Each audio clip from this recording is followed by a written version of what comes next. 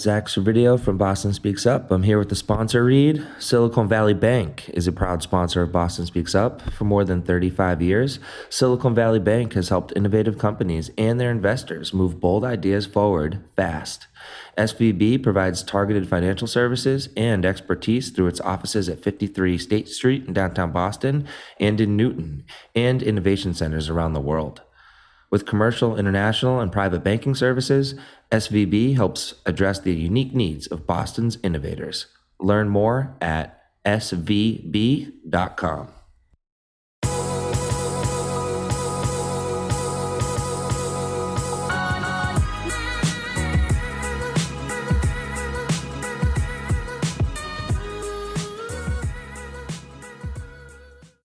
Zach Servideo here from Boston Speaks Up. I'm here with New England Venture Capital Association's Ari Glantz. Ari, how you doing? I'm doing well, man. I'm enjoying the turn to fall. Nice. Yeah, it was a hard turn. I feel like last year was a little warmer through September, and not that I don't love this weather. It just seems like it went from like 80 degrees to 60s, like almost on a dime at the start of September. But it's definitely been beautiful out. I think 2020 is just continues to not do anything halfway. Right on. Yeah, that is true. Let's so diving in, like, and just given the listeners don't recognize the voice or the name, like that's Ari Glantz, Ari Fine Glantz. He's the Director of Development and Strategic Initiatives at New England Venture Capital Association. I'm going to sort of read through a few more details on his background, and we're going to flow into conversation. But if you're not familiar with NEVCA, it's a regional trade association for the venture capital industry. Its mission is to foster a collaborative, inclusive, and prosperous innovation ecosystem. At NEVCA, Glantz leads the organization's revenue-generating activities, manages legislative strategy, supports President Jody Rose on new program development. He served as a coach and judge for a variety of accelerators and pitch competitions around Boston, is an infrequent contributor to TechCrunch, Bostino, and TEDx, and just like all around like amazing dot connector, which is how I came to know Ari. A couple other things to know kind of going in, for listeners, and we'll talk about this more in the podcast later. But what kind of really struck my interest and why I wanted to talk to Ari in particular right now in September 2020 is he's getting ready to launch. And when this podcast comes out, it will help sort of introduce the launch of his lighthearted fundraiser called Fundraiser, FUND.RAZOR. And as that name would indicate, and if you've seen Ari's face, he has an amazingly long beard going right now. So he's looking to raise some funds for Hack Diversity, which is a division of NEVCA tackling the underrepresentation of high-skilled minority talent in Boston's innovation ecosystem. For listeners that caught it, we had a really popular podcast last month with Angela Liu, who helps head up Hack Diversity. So you can learn more about Fundraiser in the links we'll share when we publish the podcast and the Bostino Post next week. And just a couple other fun tidbits about Ari. He had an atypical journey that led him to NEVCA, from entrepreneurship to international athletics. He played baseball in Australia. Spent some time as a social worker. So he's lived in San Francisco, Paris, Australia, but has sort of brought it all back to New England. He's a native Cantabrigian, which is a fancy way to say he's from Cambridge, Massachusetts, and that's where he lives now. Yes, And Ari, it's a pleasure to have you on the podcast, and thank you for indulging me as I read through some of the brief history of your ascension to this really interesting dynamic role as sort of head of director of development and strategic initiatives at NEVCA.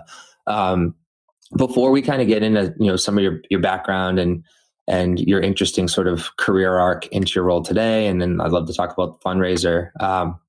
For listeners, like talk about NEVCA, talk about your mission, and talk about how that mission is manifesting in interesting new ways, during a pandemic? Yeah, well, I hate to do it and I love to do it, but I will say that we liked NEVCA instead of NEVCA. I think with the Russian election hacking a couple of years ago, we just decided NEVCA sounded a little too old Russian grandmothery, so we like the acronym. But do we know what NEVCA means? And does it mean something in Russian? Out of curiosity. I haven't dove in far enough to give you an answer there. Interesting. We'll have to look it up. What if it means what if it means love or connectivity or like something awesome? Maybe. Then we would have to rethink that whole standpoint. We'll be going with NEVCA from here on out. Although I'm and you appreciate that as an athlete, you always go with one syllable whenever you can. So I'm like, oh, I know it. Right.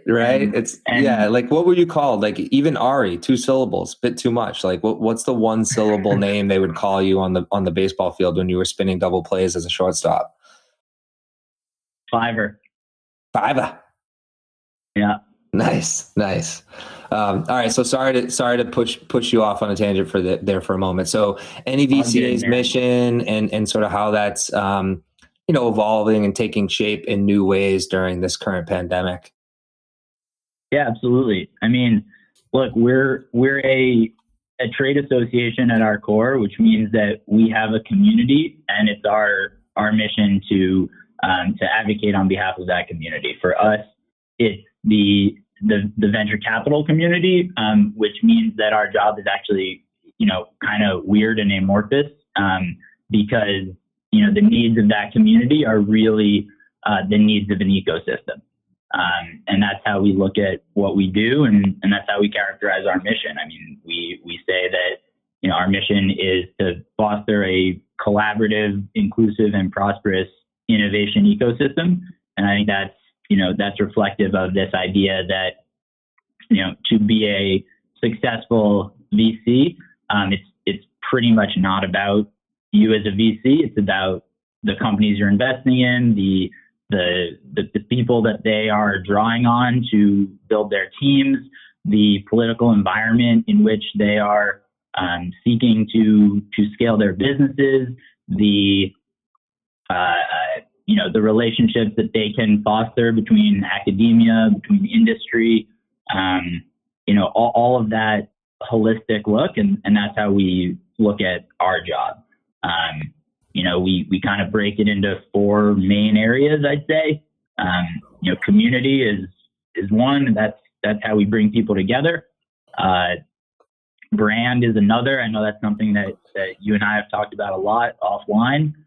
Is how we tell the story of New England as a destination for companies, for talent, for capital. Policy is another area that we work. All sorts of different innovation-friendly legislation. We try and push for that at the local, but sometimes the national level. And then workforce through the lens of diversity, and that's kind of where Hackdiversity plugs in, and some of the other programs that we run. But I think that's how we look at our mission. And our mission hasn't really changed through the pandemic, but obviously, like everybody, the delivery of that mission, the programs that we put out, what we try to execute on behalf of that mission, that looks a lot different. And it's been a challenge. It's definitely been a challenge, but it's also been exciting, which is what I hope for, and I do hear from a lot of people that I've talked to. Great. Yeah, like it's just a lot of virtual communication, so you're facilitating community from afar right now. So lots of Zooms. How many? Could you even estimate how many Zooms your beard has been the talk of the Zoom in the past 6-7 months? Definitely too many. And I would say it's also the beard itself has taken up an unfair number of minutes on all of those Zoom calls, which is partly why we wound up at this place of launching a fundraiser around it. Yeah. Just because once quarantine started and there was no barbering to go to, it started to get pretty unruly, and people started to notice, and I started having to explain it, and it just sort of spiraled from there. Right. Yeah. Since we kind of naturally made our way over there, like I'm going to double click into the fundraiser now, and then we can kind of go through some of the other topics we wanted to touch on. And I can remember like it was yesterday, having done a podcast. I don't remember who I interviewed that day and I was at the _VC studio. Shout out to _VC in the great, video audio studio they've set up. And then you and I met up, we had a drink, and I remember walking over to you, and you were getting on your bike, and, you cycle all around, town between Cambridge and Boston, and your beard was pretty long then. And this was pre-pandemic. It was, I want to say it was cold. And all that beard's done is sort of mature, with it, I don't know, another 7, 8, 9, 10 months.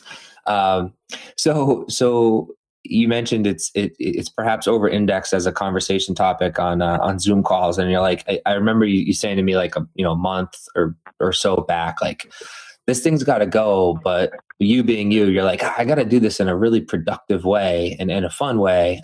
So why don't you just talk a bit about like the ideation phase and then kind of bring everyone up to speed on what you're introducing for folks in the community to participate in. Yeah, for sure. It's it's been a long and winding road. Started growing this thing in May of 2019. And, I'm a baseball player. I have a weird relationship with facial hair in general. And I have a weird relationship overall in my life with, kind of, when you set your mind to do something, just do it all the way. And so I just kind of let this thing grow. And then, the pandemic came and it got crazy. My original plan, as you know, was to do this fundraiser, whatever it was. It wasn't the fundraiser quite yet, but was to do it, back in May. I think I started talking about this with you and some other folks in March and April. So that's how long it was then. And really, it was, I was going to try and, everybody was locked in their house. We were just getting into Zoom, Zoom world. Everything was kind of the same online. We were starting to feel the hurt of businesses closing, but it hadn't really got there yet. But there was just kind of this,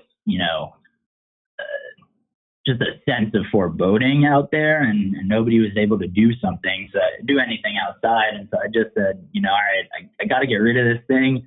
Why not try and bring some just sort of lighthearted energy to Boston? God knows we need a little bit of that sometimes. We're also heads down, working on the next thing. It's good to bring a little humor in, and then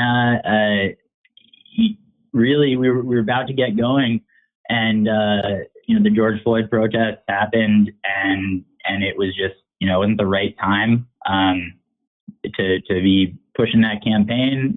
People had a lot of other more important things to focus on, and so put the pause button on for a little bit, and then started to think about getting going again, and really change the focus a little bit from kind of pandemic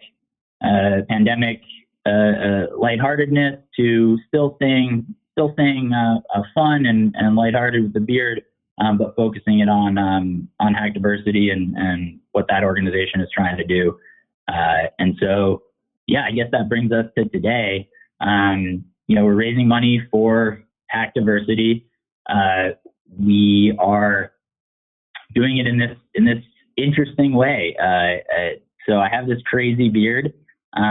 the fundraiser website has 5 even crazier beard styles that are up for auction, essentially. And so participants who want to get involved, want to have a little bit of fun, make my life a little bit miserable for a good cause, they can vote with their dollars on their favorite / most ridiculous beard style.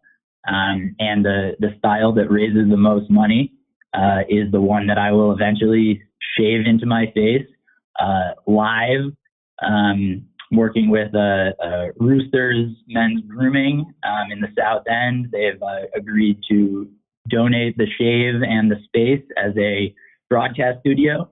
So we'll be filming live, and everyone can tune in and watch this travesty take place. And if we hit our goal of $10,000 raised, I will wear the crazy style for all my Zoom meetings for a week.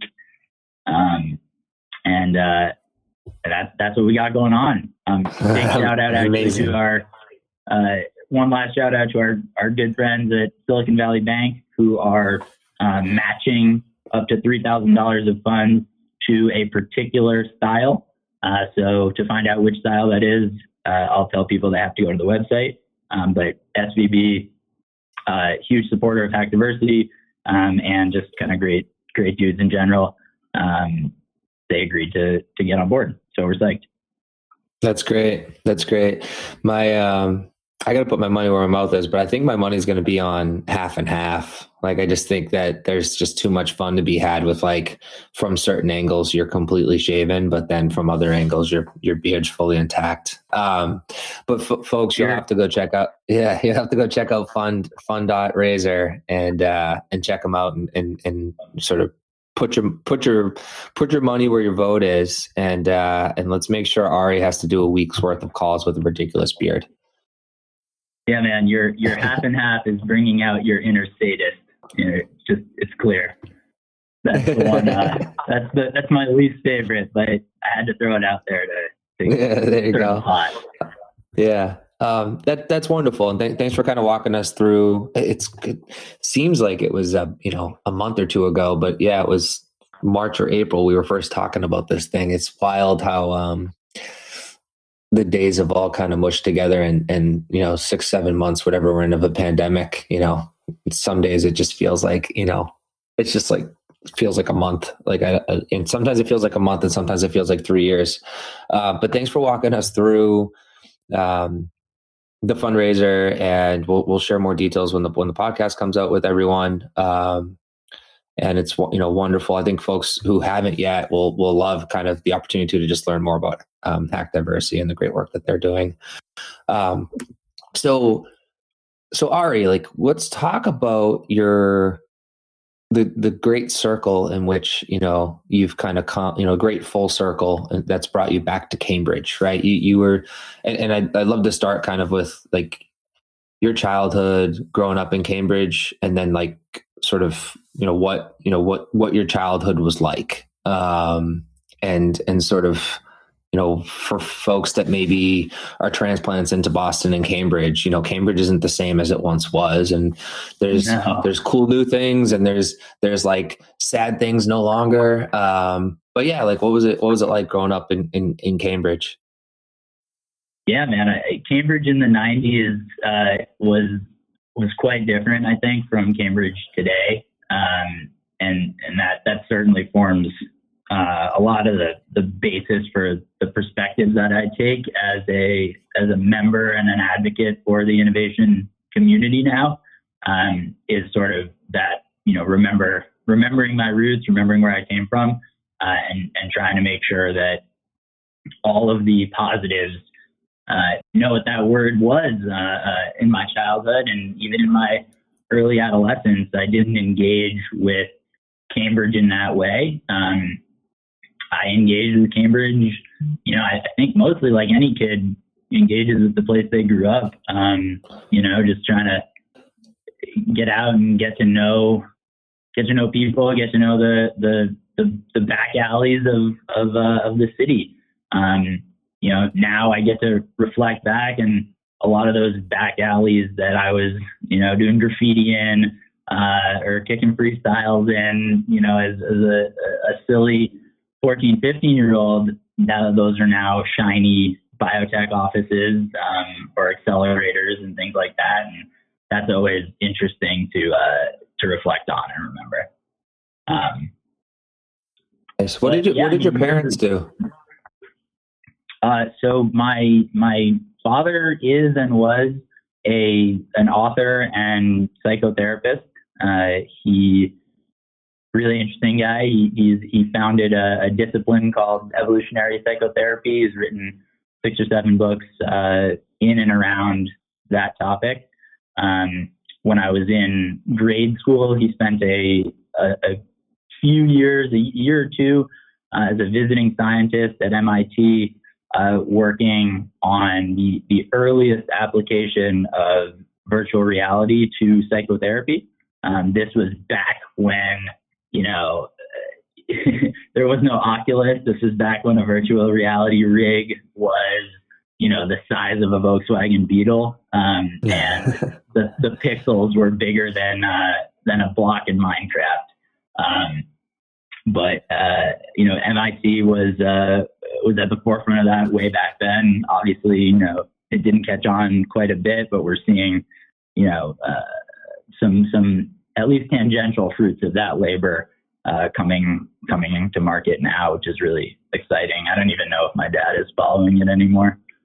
Well, and then my mom was, many different careers. She spent time as a special educator. But for the majority of my childhood, she was a professional organizer. She had a business called the Mess Fairy. And she would go in to help individuals and businesses sort of bring order to the chaos of their lives and environment. Fun fact, she actually had an appearance on the show, I think Buried Alive or Hoarders. She specialized for a little while in helping people with clinically diagnosed hoarding bring systems to organize that. So I had some summers as a 13, 14-year-old as the labor carting out piles of the weirdest stuff you can imagine, from people's storage lockers and basements and things like that. Interesting. I can see now why you, is this perhaps part of the influence that led you down the path of a psychology major at Vassar College? Yeah, definitely. I dealt with, sometimes I like to say I dealt with 2 crazy parents who both dealt with crazy people. I think like a lot of kids, I fought against the urges or the inclinations to quote unquote follow in my parents' footsteps. When I first got to college, I was an English major. I was, spent a lot of years saying like, I'm not going to become my dad, or, I'm not going to become my mom. I think like a lot of people, I look back now and I'm like, you moron. Should have been spending a lot more time, figuring out what you can learn from them and how to adapt their stories and make them your own, which I think is, to a certain degree, I've tried to do now and slightly later in adult life. Nice. But yeah. Did they give you flexibility to kind of, because a lot of young people, and I don't like, you need to kind of go on the pursuit of your own manifest destiny yourself, independent of anyone, and certainly your parents. But perhaps, and sort of as a parent, and this is, I have some years to hopefully hone my ability to be nurturing, but not overbearing. We only have, our daughter's only 3 years old. And as a parent, it's important to sort of like provide tools and lessons, but not necessarily like be, a dictator in your child's life. So like, what was it like kind of, so you went to Vassar, you started in English, you ended up majoring in psychology, you said you dabbled in econ and philosophy in the pre-podcast Q&A. what was your, like, it doesn't have to be a whole discussion about like I'm just curious, like what was your parents' influence at that time? And like, what were you looking to do upon graduating college? Like you were, maybe part of this too is a conversation about, sport and baseball. But what did a, 21, 22-year-old Ari Glantz, kind of set out to do, and what were your influences like at that point in your life, like kind of finishing undergrad?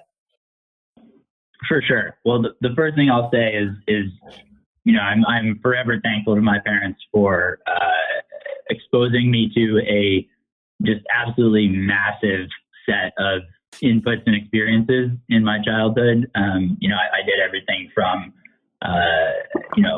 figure drawing to baseball to ballet to adventure camp, and I actually was in a youth circus for a little while, but we don't have to get into that.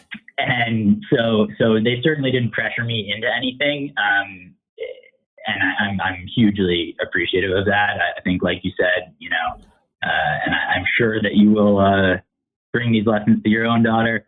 I think people have to forge their own path. I managed to cultivate some, aversion to following in my parents' footsteps, even though they didn't push me any particular direction. But it eventually, found me at Vassar, which is this liberal arts college where you get, you're encouraged to expose yourself to, again, another huge variety of academic disciplines. At 21, 22, what was I set on doing? I think your insight about it being a conversation about sport is very accurate. That was my primary focus all throughout my childhood and going into college. Played baseball in college, from age 3, what's your dream when you grow up, Ari? I want to be a professional baseball player. That was always it. And I maintained that even through college. I think 21, 22, or really 2021 is an important date because that's when I, very accidentally got involved with my first startup company, a company called Frastic Limited. It was founded by a really close friend of mine at Vassar.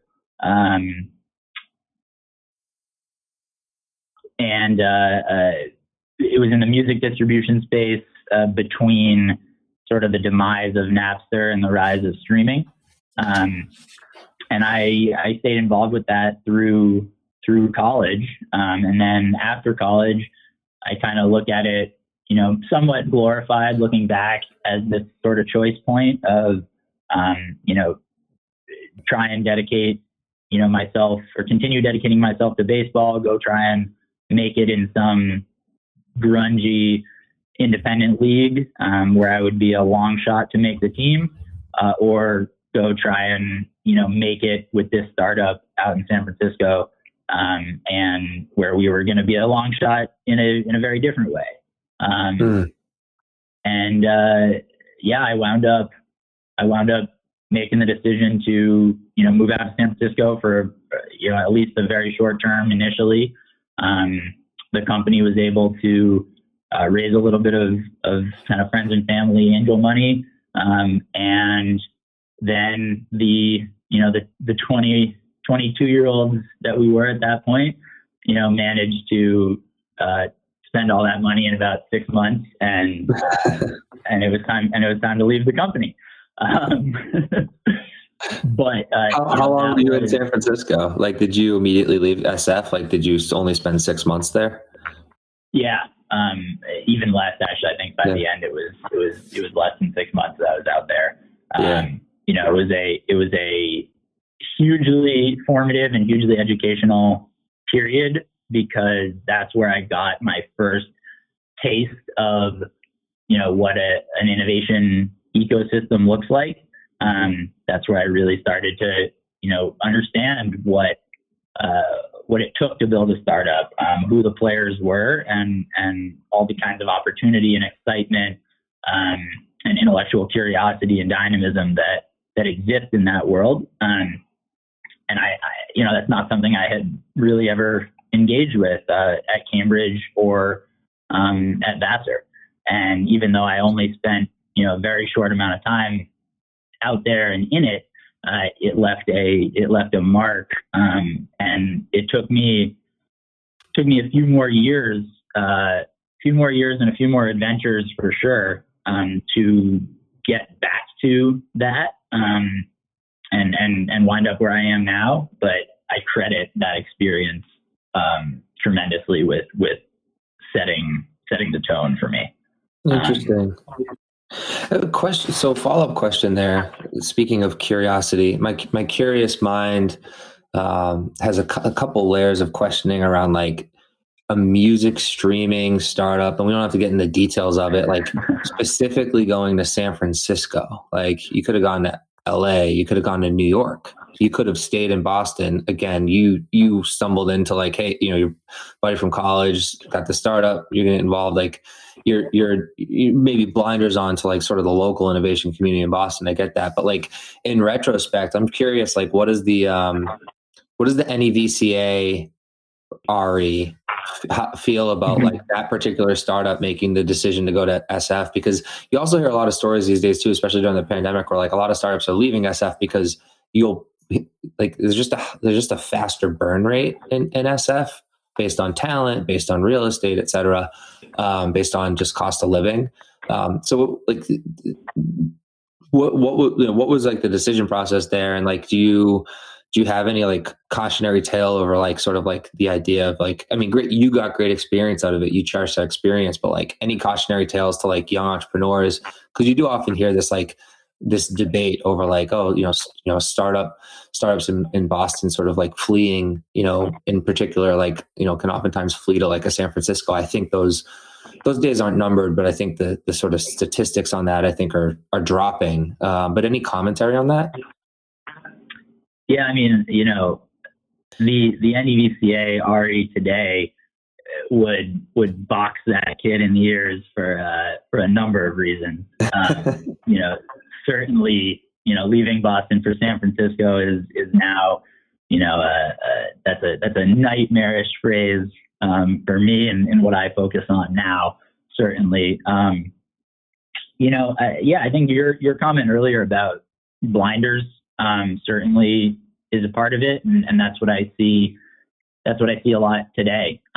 It's not, when people make decisions like that, it often seems like it's not because they know everything about where they are or where they might go. It's that they only know the fables and the myth of startup land being, this shining city on the West Coast.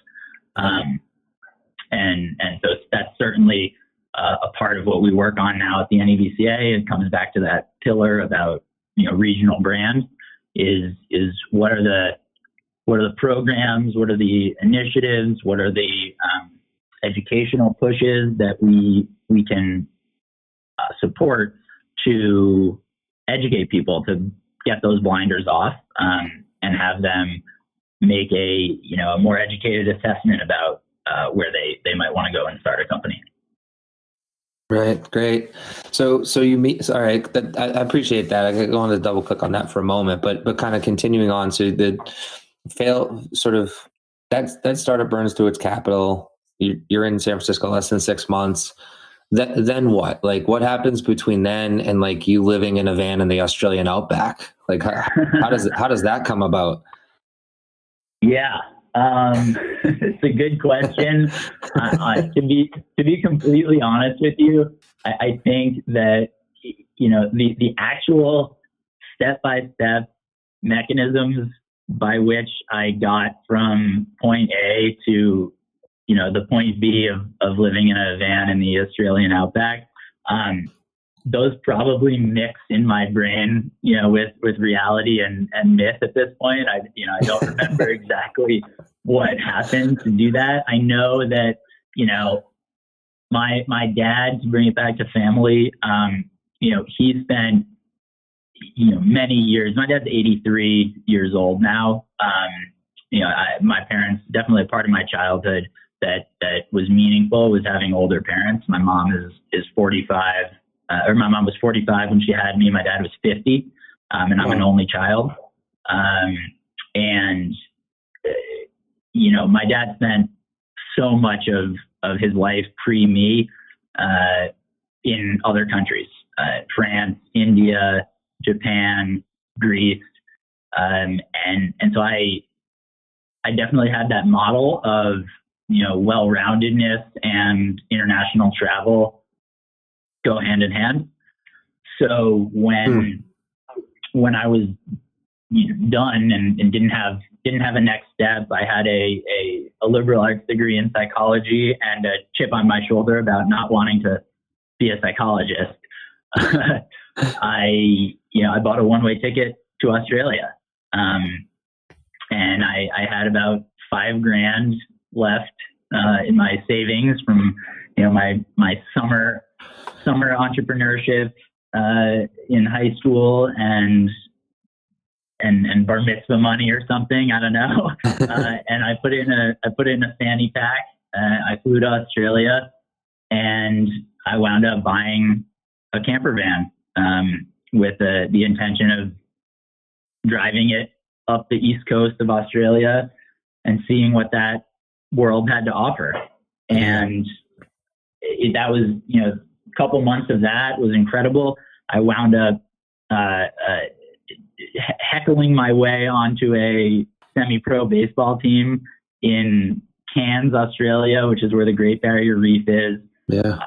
Caught on with that team, played a full season with them, won a championship in the Cairns Baseball League. Meanwhile, I was working days as a demolition construction worker and nights as a bartender, and in between playing baseball while living out of a camper van. Ridiculous period of my life for sure, but also incredibly formative. The experiences, the interpersonal experiences, the experiences with land and culture that I was able to have during that period were unparalleled and absolutely form kind of a bedrock of who I am today. That's so cool. What about like the folks you interacted with there? Like, do you have any like friends that you stay in touch with to this day, or what was your community when you were in like Cannes and playing on? Like, was it your teammates? Was it people you worked? I mean, you had really interesting experiences.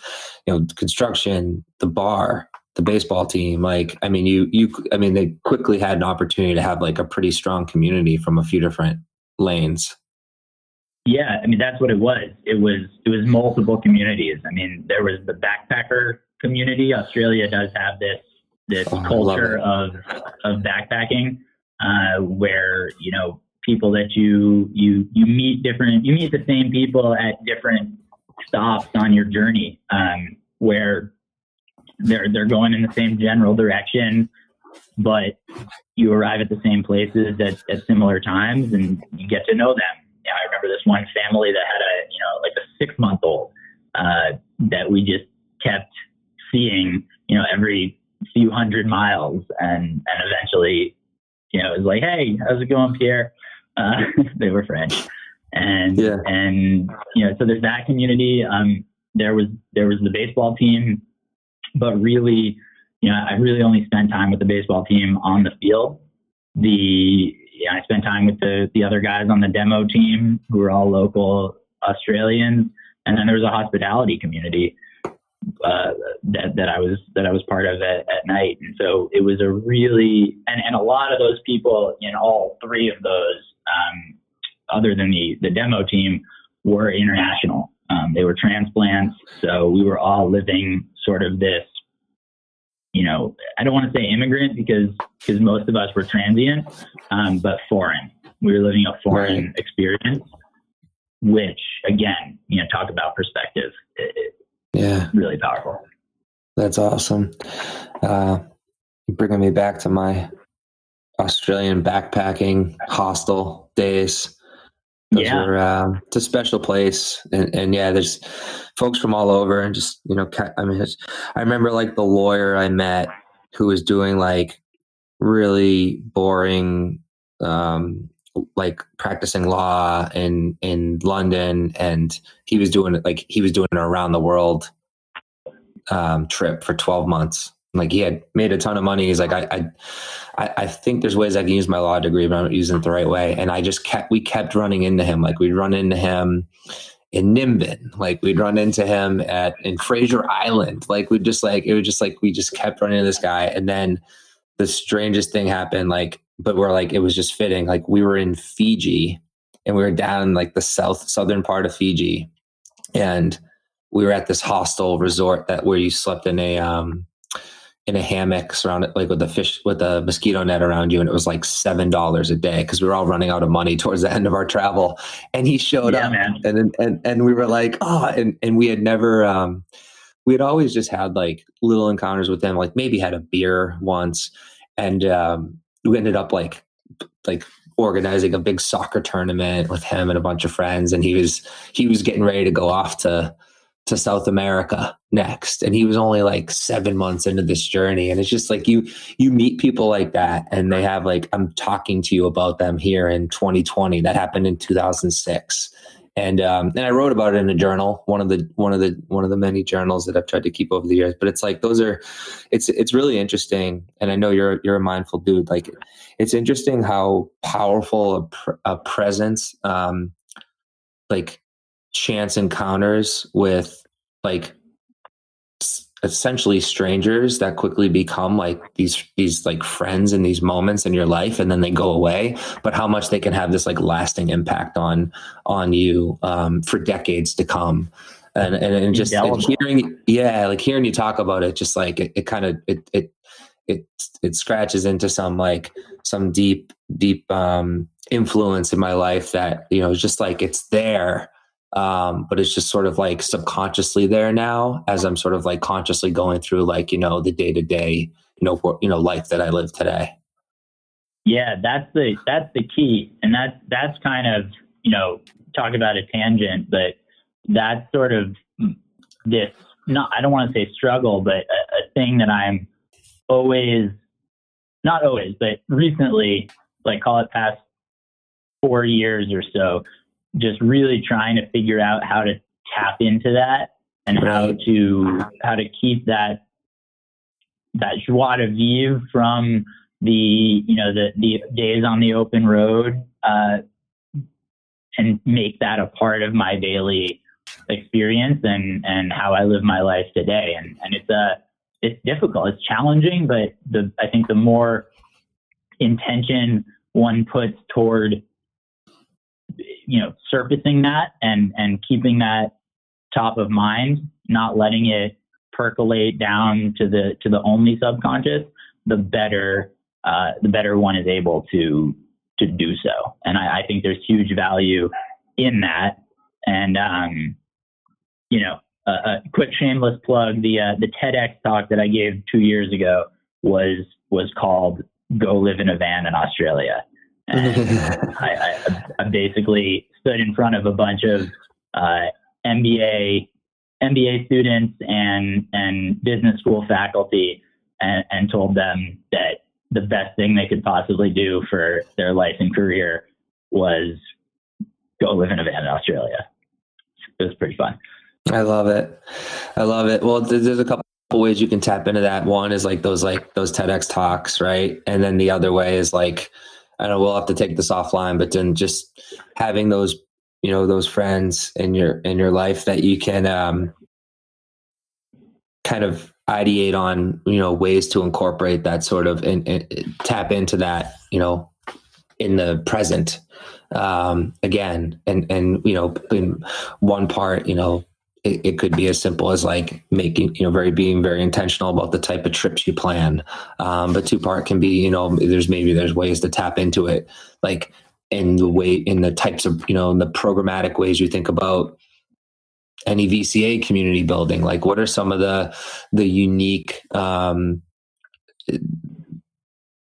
programs or topics or exercises that are like, in a not dissimilar way from telling a group of MBAs like, hey, go live in a van in Australia. It'll be the greatest life experience you could have to kind of like find your true self. Like, having any VCA, community gatherings virtually now and hopefully not too distant in the future in the physical world, where like the exercises and the conversations are about like things far removed from business. And like there's a lot of, and because I think that's, I mean, when I have this, when we're off on this tangent, I think that's what I want to always be mindful of and honor and not disregard in my life, that I lose it, is the value and importance of like the pursuit of knowledge and the discovery of new things and the discovery of new things like outside of the realm of like, this is this type of discovery or knowledge will directly benefit my my business career. It's like no more about like this sort of this pursuit, this discovery, this unique sort of conversation or outlandish topic, with people who are all in an ecosystem that do business together, but we're actually like communicating deeply on just like topics of like of our life, of our existence, of sort of the travails of the Homo sapiens that have kind of been on this interesting rapid ascent for the last 70,000 years during this cognitive revolution that we're in, right? And sort of like making sure that you honor that and not just get so consumed by like the day to day. Yeah, man. Well, you just said a bunch of things that I agree with there. Yeah, and there's a bunch of directions I want to go from that. I think one is, to summarize, I think there's truth to the idea of go live in a van in Australia, but from what you said, it strikes me that maybe the better next TED Talk or whatever is bringing the van with you, like figuring out how to bring that in your daily life in your life. Yeah, I think from an NEVCA programming perspective, you can't undervalue the extent to which the whole person is critical for the success of the business person. Nobody is going to be their most successful if all they are focused on is just the science or just the bottom line. You have to cultivate the whole human. That's what I loved about my liberal arts education. That's my struggle sometimes in hiring today is I know that me at 23 coming out of Vassar was not was probably not going to be the best candidate for your entry level job, but I know that person has an underlying mindset and kind of some of the soft skill development that's so critical for success, and figuring out how to cultivate both sides of that coin, not just for hiring but for everybody in your community, in your industry, definitely. And then just one more, pulling one more from where you went a couple minutes ago. This idea of Homo sapiens journey on the planet and the cognitive revolution, that in outside of work, that's something that constantly fascinates me. And interestingly, it that's at the center of this discipline of psychotherapy that my dad founded 20, 30 years ago now, is how do you take the knowledge that for 70,000 years, really 10,000 years, even agricultural revolution, how do you take the knowledge that for this period of time, the human brain has just been like rapidly modifying the environment in which it exists. And, that leads to a lot of push and pull between how we want to feel and how we feel when we're cooped up in a cubicle and in some business hierarchy, and using that to think about, how can we make things better in our world, not necessarily by, looking forward to what we can change, but maybe taking cues from looking back at that journey and seeing where we can find overlap or potential in the future. Hell yeah. And I knew for two reasons I brought up the migration of Homo sapiens. One is because I recently I'm going back into the book Sapiens. This time I'm doing Audible because I've read it before, and it's interesting. It's a more intimate experience with the book, I find, doing Audible. And two, I know your curious mind and your interest, and I knew that would stoke your fire a bit. Yeah. and we'll, yeah, and that those are rabbit holes. By the way, I look forward to going down with you offline and in appropriate ways that we can hang out, and then increasingly over time, and just and outside of a pandemic. But we'll be careful in the immediate term.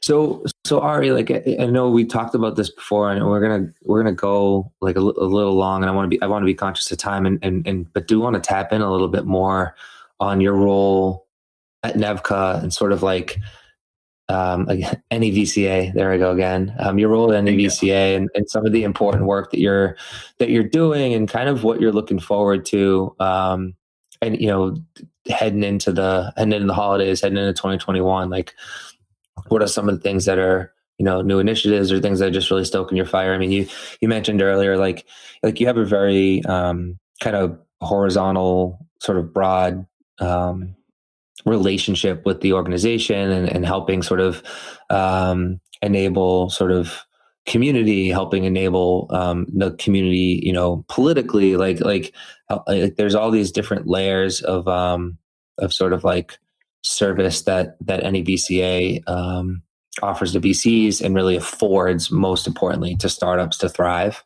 But talk a bit more about the initiative and the initiatives that you're working on, things you're working on with Jody Rose and the team, and just things that that the community will appreciate, getting a chance to kind of hear from your words. Yeah, well, I'll take a micro and a macro approach there. I think micro, short term, I'm really looking forward to the upcoming cohort for Hacktiversity. We've seen, renewed interest in the program. We upped our fellow goal from 75 to 100 this year. I think we're looking at hoping to engage with 20 to 25 host companies. So this is going to be the fourth year now of the program, and I think this end of 2020, beginning of 2021 has tremendous potential to be a banner year in terms of impact and reach for Hacktiversity. At the end of 2021, psyched to announce that we're going to be doing the 2020 Nevi Awards. They're going to be an all digital, all virtual world premiere on December 1st. And we're excited about that as an opportunity to, balance this staying true to the vibe and the history of the Nevis as a celebration, and something, outside the norm, not your typical networking event, but also we're excited about the opportunity afforded by the all digital, all virtual nature this year to do some different things with the show, and also to acknowledge, the gravity of this year and everything that is entailed. So short term, it's those two. I'd say long term, long term, I'm really interested in continuing to build out this regional brand work that I mentioned earlier and that you and I have talked about before. Continuing to look at different strategies and tactics for telling this really compelling story about Boston, and what entrepreneurs can expect coming here, what engineers and other talented professionals can expect coming here, and why it makes sense to make that decision. I think there's a lot of creative ways that we can go toward telling that story, and I think a lot of value can be provided to the community if we as NEVCA and we as a community come together and tell that story in the right way, in an impactful way. So that's a long-term thing I'm looking forward to. Nice. I'm also looking forward, hopefully in the not extremely distant future, to the point in time when, as an organization, but again, also as a community, when we can start to synthesize the good old days with the new normal, and see where our old events can benefit from an injection of digital, an injection of virtual. One of the things that's been really exciting for us at NEVCA is the organic reach that we've had with the events that we've run. Startups from a massively wider swath of the country and the world participating, engaging with investors and other ecosystems, and I think that's a huge tool in the tool belt for that brand work, and telling the story is starting to make our events more accessible to a broader population, and just increase productivity that has been powered by this stay-at-home period. So I'm really excited when it's not all digital all the time because we have to, but it sort of accelerated some of that adoption and broken down some of the barriers, I think, for eventual balanced adoption. Well said. I couldn't agree more on that last part. Like it was interesting. Like this is going to be episode 53 of Boston Speaks Up, and it's wild. Like it's like feels like yesterday. Like we were just getting started. It was a couple of years ago. I remember talking to Brendan Ryan from Hub Week.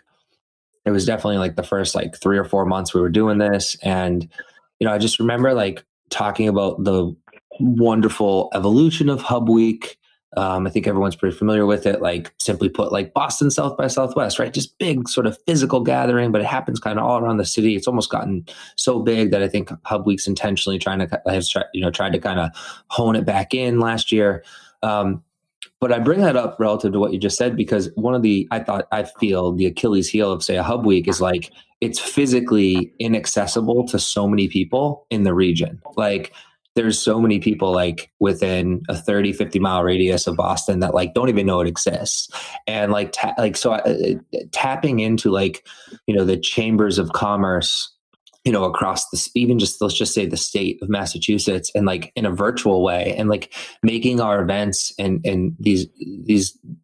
the access and pathways to the innovation economy and the opportunities it affords more accessible to more of our communities that aren't Boston or immediately Boston adjacent, I think is number one, should be a huge priority, but number two, should be more achievable based on this blended model of physical and virtual that most any business and organization is kind of being thrusted into embracing. How do we make our events virtual? How do we connect people? And as a positive consequence of that, oh wow, we have far greater reach because there's no geographical sort of barriers. And so that's, you don't necessarily have to respond to that, but I'm curious, it seems to me there's a bigger opportunity for NEVCA now than ever, because the expectation is that good intentioned organizations and businesses that like I could, participate in some level, like should find ways to connect with me right now while I'm working from home. And that to me is a great opportunity. Yeah, and it is an opportunity because I think that there are probably an equal number of organizations, and let me phrase that a different way. As an organization faced with this environment, especially a community player type organization, it's really a sort of a fork in the road choice of doubling down on serving the existing community in a digital manner, or rethinking and dropping some of the barriers. I look at Venture Lane, Christian's organization. I think they've done a really great job of that, where they're a co-working space, and it was a model where they had a ton of great content, but it was walled off for the general community, because that was their value prop, is you get space there, and that's what they give you. And then the pandemic came, and rather than keep those firewalls in place, they said, all right, look, everybody's having a tough time. Let's drop the barrier to entry, make all of our content accessible. And they've had great success, and they've offered great value to a bunch more people. And I'm optimistic that it will also go toward their bottom line eventually, when this period of synthesis is upon us, and we can integrate the old models with the new. And so I look forward to NEVCA's day to integrate the old and the new too. That's great. Yeah. Christian Mogel was on the podcast about a month, maybe 2 months ago. And yeah, I was really impressed. I've been really impressed with how they've sort of evolved their model to really support members, but also support the community through transitioning their what was once members only events and making them accessible to the community more broadly, and everyone wins in that scenario. And Ari, as we kind of continue to progress as sort of as friends, as sort of peers in the Boston innovation community, I look forward to collaborating with you on those ways that NEVCA, those innovative ways that NEVCA looks to sort of bring about and foster community. I think it's really exciting, and there's only tons of white space and potential to build upon the great foundation of community that NEVCA has already built to date. So yeah, I'm looking forward to that, and just really grateful for this time. I think this is a very, I think it's a timely conversation for the community. I think as everyone's getting back into school right now, and parents are strained more and dare I say stressed with homeschooling, and it's going to be, everyone should look to lead with empathy these next few months, and I think look to your community leaders to help provide support and sort of fun and interesting and unique ways to kind of connect virtually as we all kind of plow through the pandemic that is still upon us. But yeah, I'm really looking forward to what the future holds. And Ari, thank you so much for all the time and all the thoughtfulness. I feel like you and I could have our own podcast, and maybe we will someday, or more regular check-ins, because this has been a lot of fun. Yeah, man, I'm happy to come in and guest host. I think the conversations that you and me can have with a bunch of people could be really interesting. So yeah, appreciate it. Cool. It was awesome to talk to you, and thanks so much. Yeah, of course. We'll get all those details out for the fundraiser to listeners and readers alike when we push everything out shortly. Awesome. Thanks, Ari, and enjoy the rest of your day. Yes, sir. Cheers, Boston.